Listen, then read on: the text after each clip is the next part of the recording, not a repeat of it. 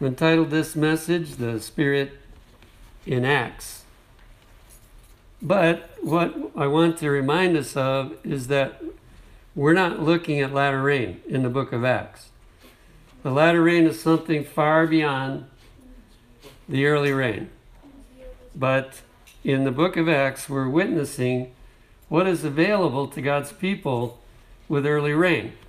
And always since that day, early rain has been available to God's people. Some seem to get it, but the majority fail to get it. There are times when, for instance, in the founding of the Adventist Church through the Millerite movement, it is obvious that it was another Pentecost, that the meetings that they held were so full of the power of the Holy Spirit that it only could be compared with Pentecost. So that's always been available, and the question is whether we have it or not. In the book of Acts, chapter 1, we see that Jesus told his disciples just before ascending to heaven, don't go anywhere to take the gospel until you receive the outpouring of the Holy Spirit. It's kind of like saying you will not succeed in taking the gospel to the world if you don't have the early rain. And they listened to him, and as a result, we read in Acts chapter 2, verses 1 to 4, and when the day of Pentecost was fully come. Now in that, we see some very important points. Number one, the economy of the Old Testament had 3 main feast days. Some of them were 8 days long, but Pentecost was only 1 day because it was right in the middle of their gardening season. So he only gave them 1 day. Well, Jesus died on Passover, the exact day. That was Passover. Now, 50 days later was Pentecost. And if you check what was going on, you discover that after the resurrection, Jesus spent 40 days with his disciples. He didn't spend the time going around healing people and doing what he did before. But he spent those 40 days specifically helping his disciples to be ready when he would leave. But he left after 40 days. And he instructed them that they should pray. And so they prayed for 10 days. I'm sure that's the reason why our church leaders, who are very eager to see the revival happen in the Adventist Church, they have picked this 10 days of prayer program. That they're hoping that the same thing that happened to the disciples will happen to the Adventist Church. And whether or not it happens to everybody, it can happen to those that are ready. So we don't have to worry if many don't seem to be interested or don't sincerely seek for it, but he will give it to those who are sincere. So that's why it says when the day of Pentecost was fully come, on that exact day. And another key point is that up in heaven, that was the day that Jesus was put back in his position, having won the victory for all of us, and he was installed in his position, and they were to know that he was installed in his position because of the outpouring of the Holy Spirit. Well, he's been there ever since, so he's still in the same position. The next phrase is very significant. They were all with one accord in one place.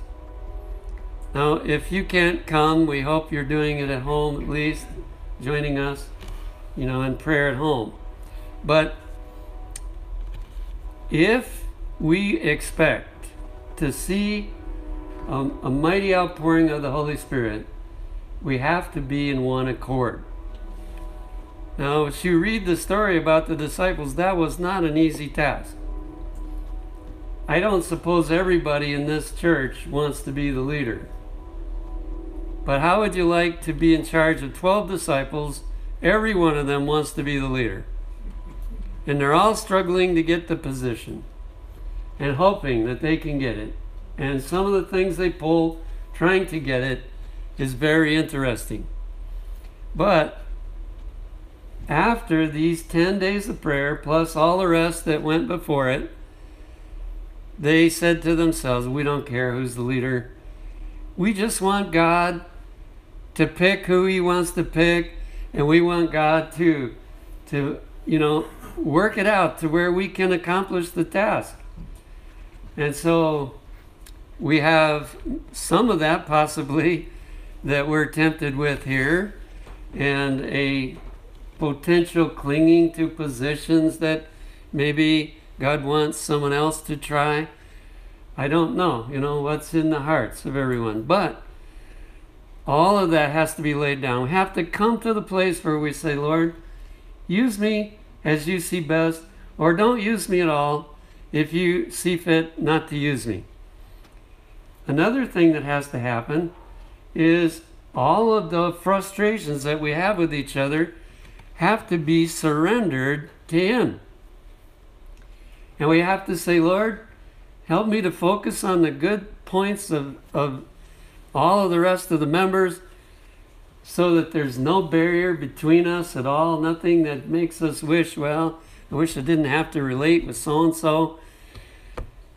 And a third area is to where we are willing to love each other even if things have been done that hurt us and so on. Now, there's times when we need to talk it over and try to get it out of the way.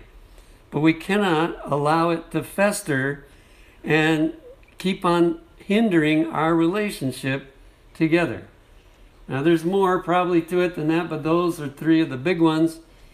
And during those 10 days, all of that got removed. They had all those three problems. And they all got removed. And as a result, God said, now I can pour out my Holy Spirit on them. They're ready. And they will not take the credit. They will not seek for position. They will not fight among each other. They will be happy. I've often thought of war, because really we are in a war. When you're in war, you don't worry if the soldier next to you steps on your toe. You're just happy to have another gun pointed at the enemy. But when we are at peace, we start having difficulties with one another.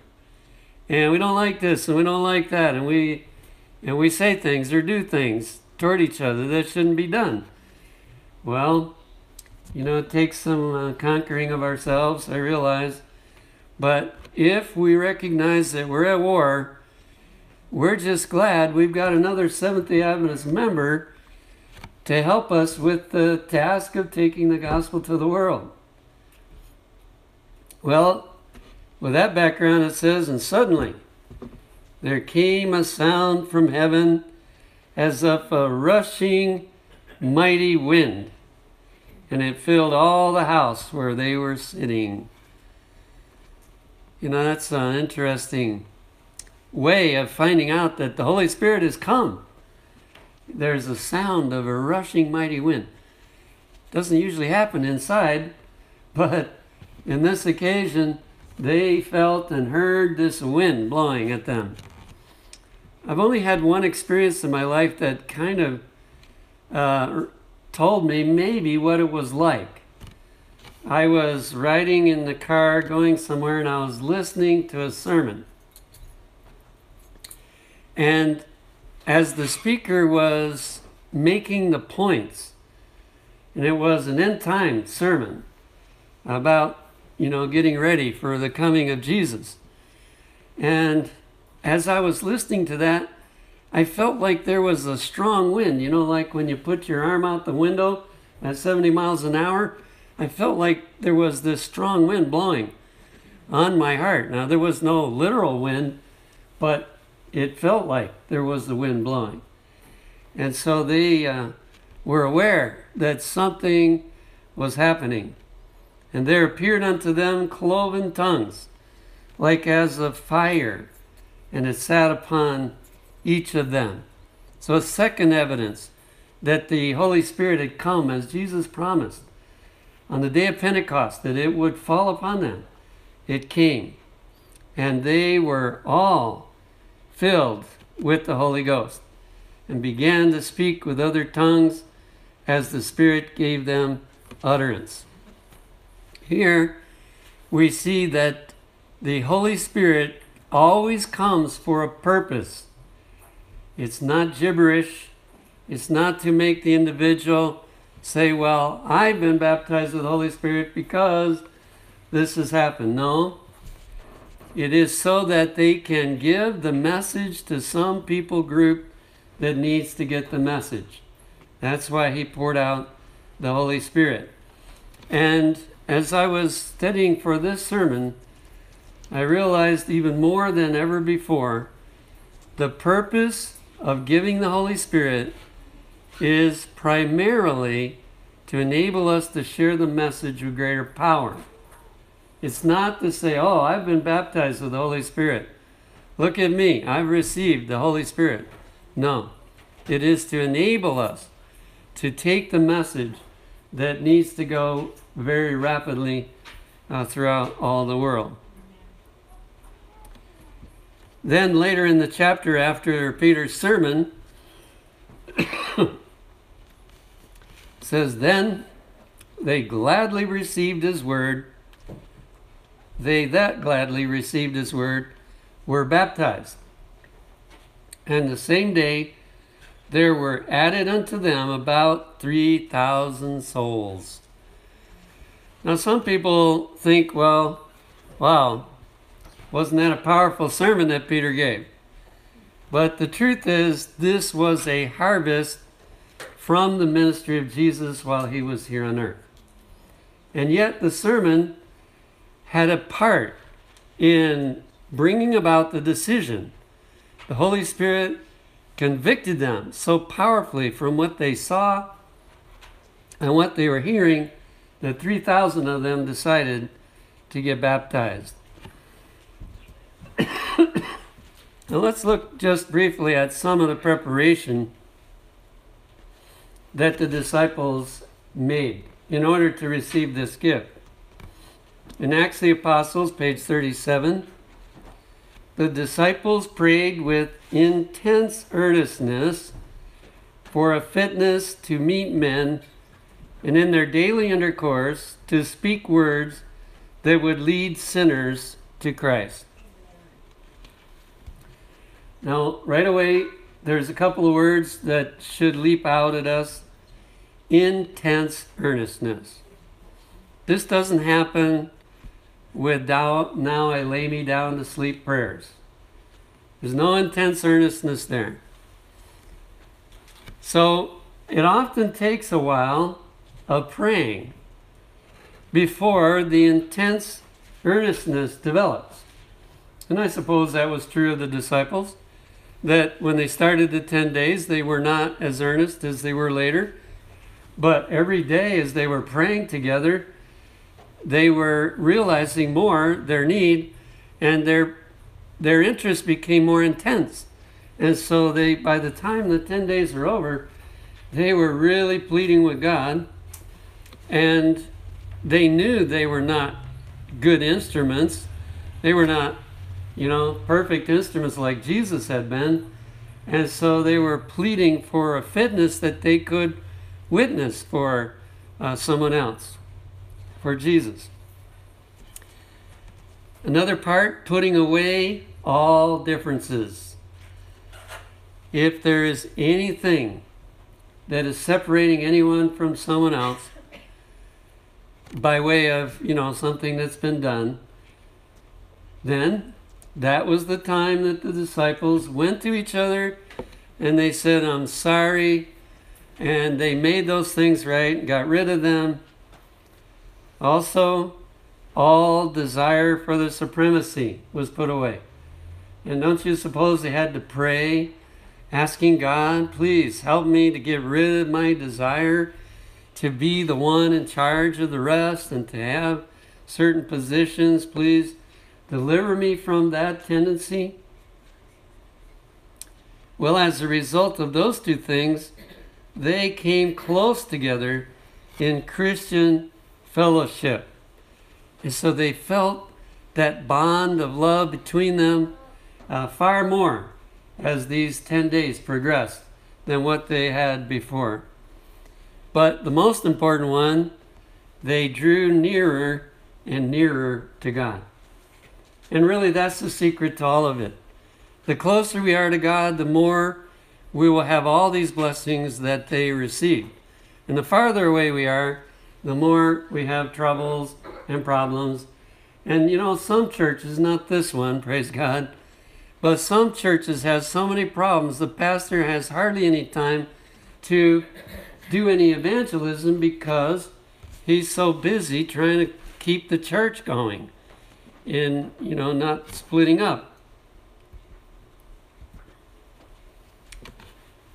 In Upward Look, it adds a couple of thoughts to the rushing mighty wind on page 38. When the Holy Spirit came down on the day of Pentecost, it was like a rushing mighty wind. It was given in no stinted measure. It's kind of like, you know, if you have a huge amount of water and it builds up behind the dam until the dam breaks. It's powerful when that water comes down, and people need to leave before that happens if there is a danger.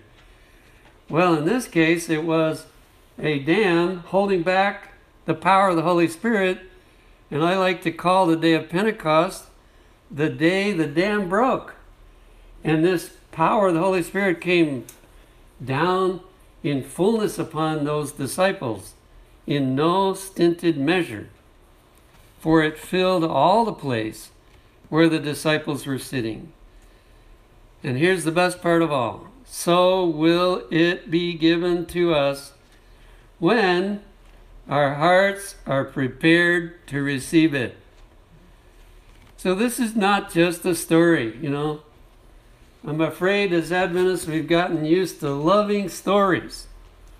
We have missionaries come and they share exciting stories of what God did for them. But we're not willing to go as a missionary and get our own story. This is the problem. We love good stories. But God wants to give us a good story. He wants to say, that was just an example of what I want to do for you. So, will it be given to us when our hearts are prepared to receive it? So we can never blame Him why we didn't get it. All we can do is say, Lord, help me to get ready. I don't know how long it'll take me to get ready, but I'm going to keep after you until I'm ready, and then I know you will give this same blessing to me. Now here's just a few of the results that happened from that outpouring of the Holy Spirit. Acts of the Apostles, page 38. The Spirit came upon the waiting, praying disciples with a fullness that reached every heart. The Infinite One revealed Himself in power to His church. Now this is specifically talking of those 120 people that have been meeting day after day, and they weren't there all day. If you read the whole story, they were just there at certain times during the day like we are at a certain time. The Infinite One revealed Himself in power to His church. It was as if for ages this influence had been held in restraint. That's where I got the breaking of the dam idea. It was held back. God said, my people aren't ready. I can't give it to them. But it kept building up. What should have come kept building up behind the dam. It was as if for ages this influence had been held in restraint, and now heaven rejoiced in being able to pour out upon the church the riches of the Spirit's grace. Don't you suppose it has been building up again? That there is a huge reservoir of the Holy Spirit that should have come down to God's people, but they didn't, they weren't ready. And once we get ready, it's going to pour down upon us like it did to the disciples. And then the latter rain, even more, the latter rain. And under the influence of the Spirit, words of penitence and confession mingled with songs of praise for sins forgiven. You know, the older we get, well, even children have a struggle with this, but the older we get, the less we want to admit, especially in front of anybody, that we sinned. And that's all a part of pride. You'll notice the characters of the Bible, they don't mind using their sin to try to help other people not sin the same way. They're not embarrassed by their sin. Everybody has sin. And so, doesn't mean we need to tell each other our private sins, but they recognize their need to confess their sin. Maybe when, I think it was at the last General Conference, that a little video was sent around and it was based on what might have been in the early days of our church if the leaders had confessed to each other their sin.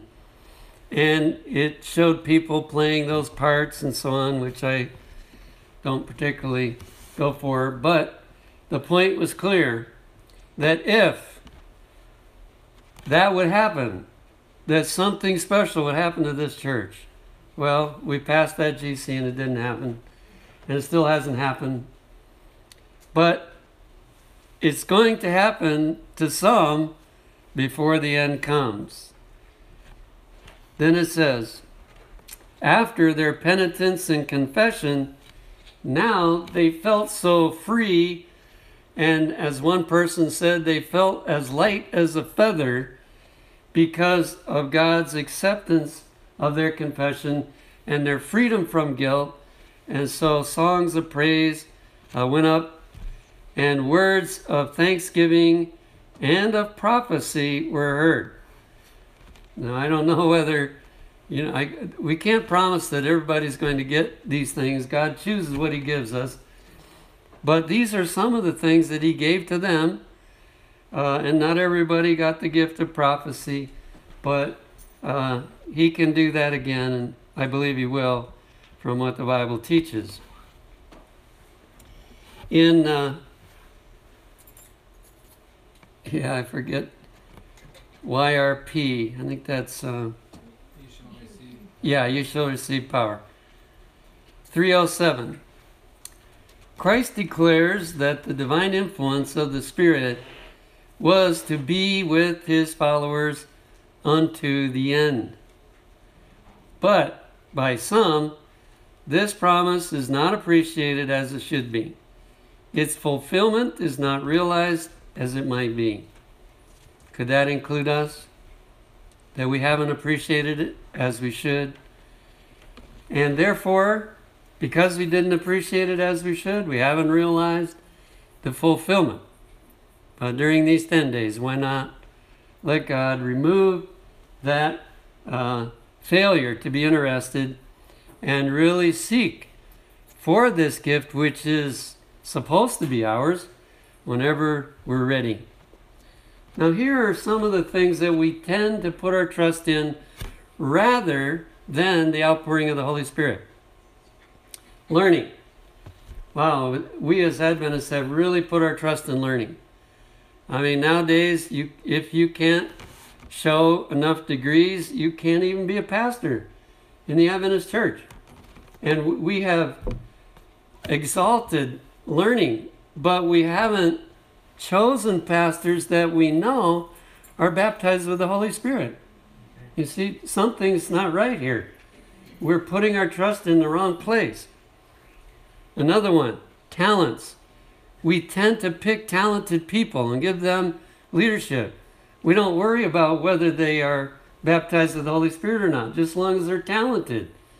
But that's not a good plan.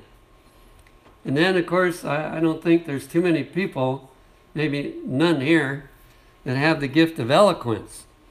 I mean, I've heard some really eloquent speakers, and it's wonderful to listen to, but the one that I heard was also baptized with the Holy Spirit, and it was a powerful message. Other things, every natural or acquired endowment may be possessed. So you see, all those things we've been putting our trust in, but without the presence of the Spirit of God, no heart, not some hearts, no heart will be touched. No sinner won to Christ. Wow. Doesn't that make the Holy Spirit pretty important? That even if we had all those things, learning, talents, eloquence, all kinds of natural and acquired endowments, we had all those, but we didn't have the Holy Spirit, no heart would be touched. Does it give you the impression that to a large extent Seventh-day Adventists have been spinning their wheels in the world, trying to take the gospel, but just spinning our wheels until we get the power of the Holy Spirit? When his disciples are connected with Christ, when the gifts of the Spirit are theirs, even the poorest and most ignorant of them will have a power that will tell upon hearts. I love the story of Samuel Morse. He was like that. But the power that God exercised through him was incredible. God makes them the channel for the outworking of the highest influence in the universe. Now, that doesn't mean that the Holy Spirit has more power than the Father or the Son. All three are the highest influence in the universe. But the difference is the Holy Spirit can be everywhere at once, and the Holy Spirit can dwell in us, and therefore we become a channel for the highest influence in the universe. So doesn't it make sense? As the young people say today, it's a no-brainer. It should be a no-brainer. Well, let's just look at a few other glimpses, because it wasn't just Pentecost. This became a lifestyle for the early Christian church. This is what happened over and over again in the early Christian church. So in Acts 4, verses 1 to 4, and as they spake unto the people, the priests and the captain of the temple and the Sadducees came upon them, being grieved that they taught the people and preached through Jesus the resurrection from the dead. So they got all the leaders stirred up, and they said, we thought we got rid of the problem when we killed Jesus, but now there is a power similar to what Jesus had in all these disciples. And so they were exceedingly frustrated in wanting to stop them. And they laid hands on them and put them in hold or in prison unto the next day, for it was now eventide. So they didn't want to try them that night, and they put them in prison overnight. However, notice the impact of the sermon. Howbeit, many of them which heard the word believed, and the number of the men was about 5,000. If there were 5,000 men, you can be sure there were at least 5,000 women and some young people that were added to that. And so here we see another outpouring of the Holy Spirit with even larger numbers than what happened with Peter's sermon there on the day of Pentecost. In the same chapter, verses 29 through 32, and now, Lord, behold their threatenings, and grant unto thy servants that with all boldness they may speak thy word, by stretching forth thine hand to heal, and that signs and wonders may be done by the name of thy holy child, Jesus. So now they've been in prison, they've had some suffering, and they have been warned not to talk anymore about Jesus. And so they gather together and they say, Jesus, help us not to worry about the opposition that we are facing. But please help us to be faithful to you in giving the message. And when they had prayed, the place was shaken where they were assembled together. And they were all filled with the Holy Ghost. And they spake the word of God with boldness. And the multitude of them that believed were of one heart and one soul. So it wasn't just on one occasion, and then they started having problems with each other, but they stayed united together because they kept receiving the outpouring of the Holy Spirit. Go over to Acts 6. And the word of God increased, and the number of the disciples multiplied. Guess where? In Jerusalem. It was like the leaders could not stop the advancement of the gospel in Jerusalem. And the word of God increased, and the number of the disciples multiplied in Jerusalem greatly, and a great company of the priests were obedient to the faith. Isn't that amazing? You know, some of those who were probably persecutors ended up, under the power of the Holy Spirit, joining the early Christian church.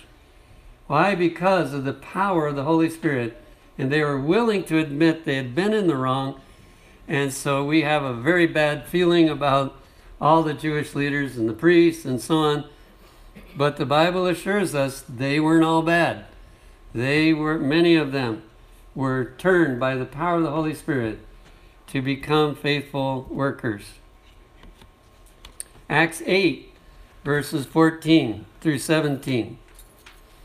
Now, when the apostles which were at Jerusalem heard that Samaria had received the word of God, they sent unto them Peter and John. So here they hear about this revival up in Samaria. Now, Samaria was the capital city of what used to be the Israelites, or the 10 tribes. Jerusalem was the center of 2 tribes. And they had split quite a while previous. So they heard about this revival up in Samaria, so they sent Peter and John, who, when they were come down, prayed for them that they might receive the Holy Ghost. Notice they were always, the blessing of being filled with the Holy Spirit was such a blessing, they wanted everybody to have it. So the only thing it mentions that they prayed for was that these people would receive the infilling of the Holy Spirit. For as yet he was fallen upon none of them, only they were baptized in the name of the Lord Jesus. So they'd been baptized, but they hadn't been filled with the Holy Spirit. That can happen today. And I believe it often happens together, but it can happen separately. Then laid they their hands on them, and they received the Holy Ghost. Wow. So you get the picture that wherever they go, their meetings are frequently places where the Holy Spirit is poured out upon more and more people. Acts 10, we read for the text. While Peter yet spake these words. Now you know the story. Peter sees a sheep let down with all kinds of unclean things, and he was told to rise and eat. Well, people get the idea this is instruction on diet, but if you read farther down the chapter, you'll see that Peter got the point. I'm not supposed to call the Gentiles unclean.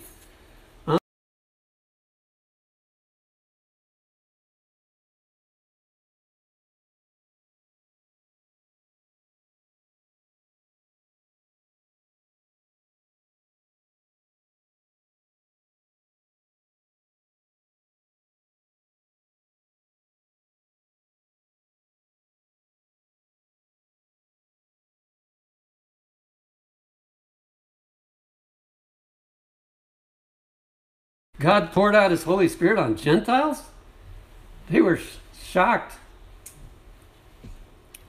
As many as came with Peter, because that on the Gentiles also was poured out the gift of the Holy Ghost. God wouldn't pour that out on them if they were unclean. For they heard them speak with tongues and magnify God. Then answered Peter, Can any man forbid water, that these should not be baptized, which have received the Holy Ghost as well as we? Now this time, they got baptized with the Holy Spirit, and then they got baptized with the water. And the other one, they were baptized with the water and then got baptized by the Holy Spirit. So it doesn't matter which way it works, as long as we receive the baptism of the Spirit. Here's our possibility.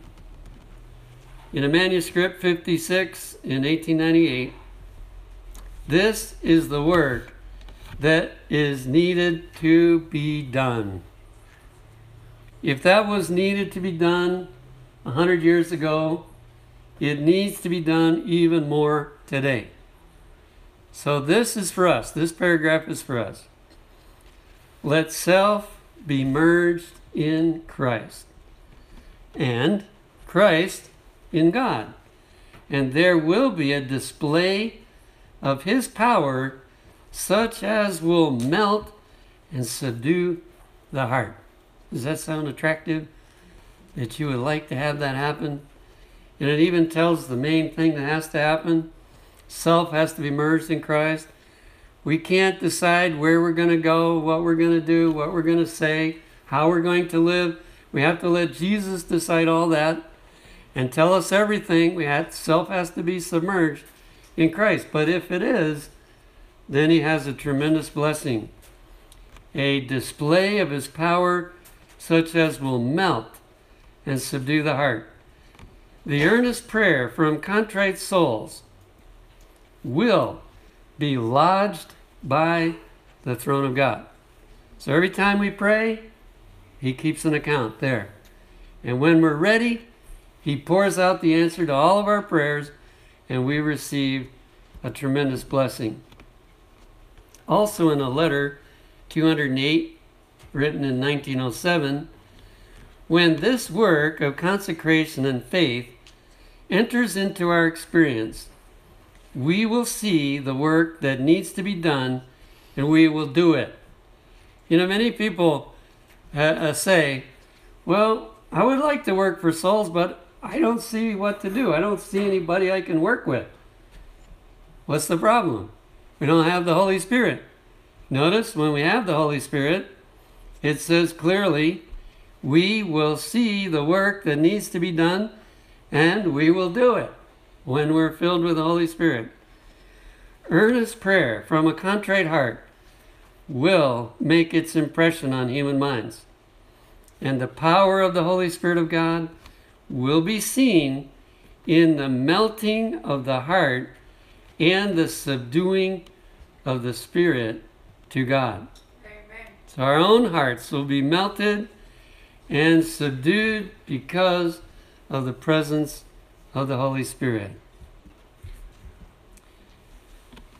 In Pacific Union Recorder of October 23, 1902, it asks the question, why is there not now more diligent seeking of the Lord, that hundreds may be filled with the Holy Spirit and may go forth quickly to proclaim the truth, the Lord working with them and confirming the word with signs following?